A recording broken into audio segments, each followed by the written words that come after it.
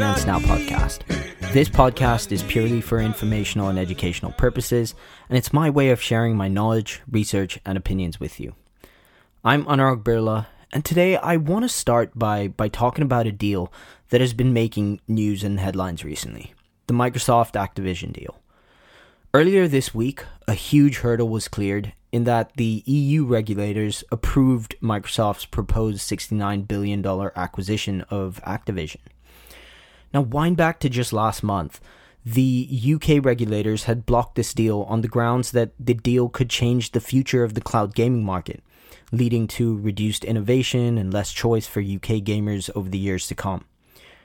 Now, it's odd because the EU approved the deal for the reason that it would improve cloud gaming.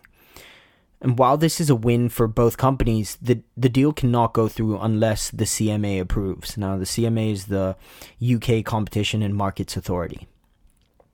All the EU approval does is give Microsoft more ammunition to appeal the decision. Essentially, though, what the biggest worry is that Microsoft are going to make a lot of the games exclusive to Xbox, and the competition is going to heavily miss out. Now, Microsoft are obviously attempting to change that opinion, given that they've just signed a couple deals. They signed a deal with Nvidia to make the Xbox PC games available on GeForce Now, which is Nvidia's cloud gaming platform. They also signed a deal agreeing to bring on Call of Duty, which is Activision's biggest and most well-known title, to Nintendo. So they signed a deal with Nintendo in a binding 10-year agreement. Now, in the gaming industry, as expected, Microsoft's biggest rival is Sony, who produced the PlayStation. So as you can imagine, Sony has been heavily against the deal. There's been a lot of back and forth between Sony and Microsoft regarding this deal, but the fact is that in the console market, Sony dominates. In the cloud gaming space, Microsoft definitely has a stronghold. To be honest, though, in my opinion, I don't see why this deal shouldn't go through, given the concessions Microsoft have been making. It was quite funny, though. I mean, Microsoft were quite dramatic in their expression of disappointment in the UK regulators blocking it. They went on to say things like, it's a bad day in tech over here, and, how they went on to saying how they're losing faith in the UK tech sector and how the EU looks more attractive to them now. It's quite entertaining to follow all this. A lot of snarky comments between different entities, Microsoft, Sony, and regulators all included. Well, I guess from my perspective, if the deal does go through, it would be in Microsoft's interest to have games like Call of Duty available everywhere. There are people on both sides of the fence, some saying it's very close to going through and very likely to go through, and others, saying not so much. So it'll actually be interesting to see whether, a deal happens or not. I think it could be a great acquisition for Microsoft, and as a Microsoft shareholder, I'd be very, very happy with the promise and potential of the pro forma entity. Cloud gaming is obviously quite a new and young industry, and I'd be happy to talk more and expand on it, with a lot more research and detail in another episode. However, sticking with the idea of gaming, I wanted to talk about Roblox. I know I've mentioned the company here before, and the reason I bring them up is that they announced their earnings recently, about 10 days ago, and since then, their shares have been up about 15.5%. Now, that's great for shareholders, but let's try to understand why that was the case. So they beat analysts' estimates on their top line with bookings of $774 million versus the expected $766 million. Now, bookings are what they call revenue. So essentially, it's the same thing. Their daily active users hit 66 million, which was up 22% year over year. Engagement hours added up to 14.5 billion, again up 23% year over year. And now for context, both these metrics saw, the largest increase in the international and 13 and over segments, leading to these all-time high numbers. What wasn't so rosy about this earning release was the widening loss. The loss grew from 27 cents per share to 44 cents per share, with a net loss of $268 million for the quarter. Now, this is obviously a growth stock. It's not profitable at the moment, but operationally they've been pretty solid. I mean, they haven't had too many layoffs, given the negative macroeconomic environment. And the CFO did mention that, with current trends for bookings, they can moderate their rate of investment in headcount and infrastructure. I think the reason the markets reacted positively is because revenue at the moment is very important. It's essentially their main measure of growth, given they don't have profits. It is an exciting bit of news for current shareholders, but is it exciting enough for new shareholders to open up a new position? I don't know. While their revenue is forecasted to grow at a healthy rate, they aren't really poised to be profitable for the next few years. And I guess one of the red flags you may say is that shareholders have been diluted recently as well. It's definitely a company I like, but, fundamentally, would I want to see more? I think definitely, especially, how they go about reducing their loss in the next couple quarters and years subsequently. Another gaming company that released earnings recently is Take-Two Interactive. For those that don't know, Take-Two Interactive own Rockstar Games and 2K Games. And, they're responsible for titles like GTA, which is Grand Theft Auto, NBA 2K, Borderlands, BioShock, and Red Dead.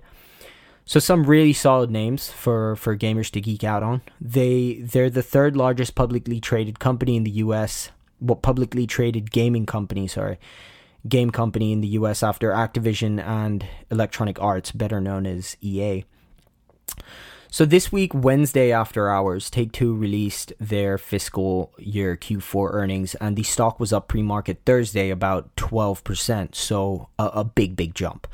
Their earnings, though, were relatively mixed. I mean, they reported higher than anticipated revenue at $1.45 billion versus the $1.34 billion that was expected.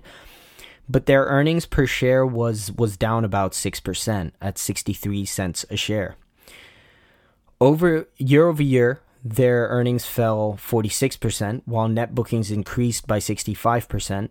Their sales benefited from their acquisition last year of Zynga, the mobile games publisher, but they provided, Take-Two provided pretty soft guidance for the upcoming fiscal year, which was reflective of a challenging economy. What was most exciting about this earnings was actually the prediction for their fiscal year 2025, which starts next year, April 2024. CEO Strauss Zelnick mentioned that, they would deliver several groundbreaking titles, which would enable them to deliver over $8 billion in net bookings, and that momentum would carry into fiscal 2026. Now, this is a bold prediction, given their net bookings last year hit just over $5 billion, which is one of the highest in company history. Now, I'm just going to let the gamer in me get a bit excited here. With claims like that, surely he's pointing at something huge. And when Take-Two points at something huge, it's just got to be GTA related. Could this mean GTA 6 is coming out in 2024? It obviously is a great possibility. And with such a bold claim, I mean, whatever it is, I think anyone who enjoys Take-Two's games or has enjoyed their games in the past are in for a treat. NBA 2K is probably the best sports game out there. Had someone asked me 7 years ago, maybe I would have said FIFA, but I truly think 2K takes the cake now. Their storyline games such as GTA, Red Dead Redemption have been huge for them and are some of the best games in history. So for them to feel so confident about fiscal 2025 and 2026 should mean gamers and consumers can get excited. Now, from an investment perspective, I would say the current stock price is an excited reaction of anticipation for GTA 6.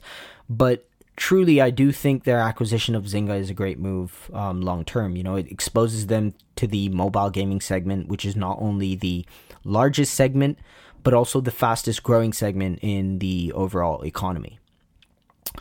All in all, I think gaming is a hot industry.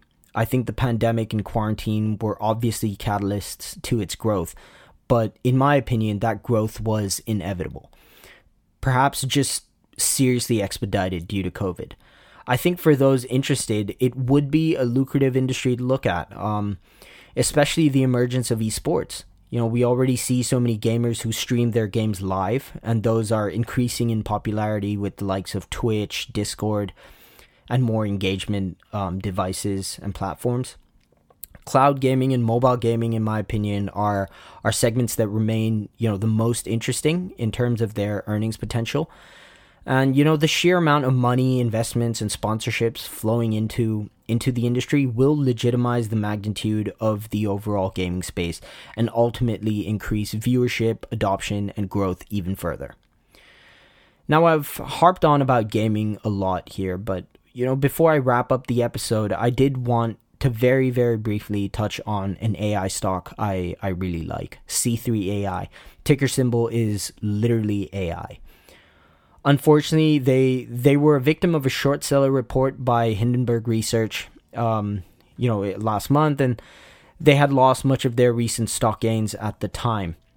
Their preliminary earnings, which was the quarter update they provided for this last quarter, has helped them recover much of that loss. It is up 32% in the last 5 days, which is great news for shareholders. They expect revenues higher than previous guidance and a fiscal 2023 loss from operations narrower than previous guidance. Now, I would love to go into details about this enterprise AI company and what they do exactly, and I think at some point I will, because it's an AI industry play, and it's one that seems very, very exciting to me personally. Much like Roblox, they're not making money, they're not profitable, they're most definitely a growth stock, but in their last few quarters, they have consistently, surprised analysts, and they have shown growth, either through expanding clientele, growing partnerships with the likes of Microsoft, Google Cloud, AWS, and slowly but steadily reducing losses. They're also expecting non-GAAP profitability by the end of their fiscal year 2024, which is April 2024. So as I said, overall, it's an exciting company with good leadership, Thomas Siebel, their CEO. And it's a company that I'd love to research and go through in detail on this podcast at some point. However, for now, I guess this will have to do. They are officially set to report earnings on the 31st of May. So for those of you that, are interested in learning more about the stock and I guess tracking its next quarter and upcoming year, you guys should definitely tune in. I hope you enjoyed this episode, and if you did manage to make it this far, I thank you for listening. Once again, I'm Anurag Birla, and this is Finance Now.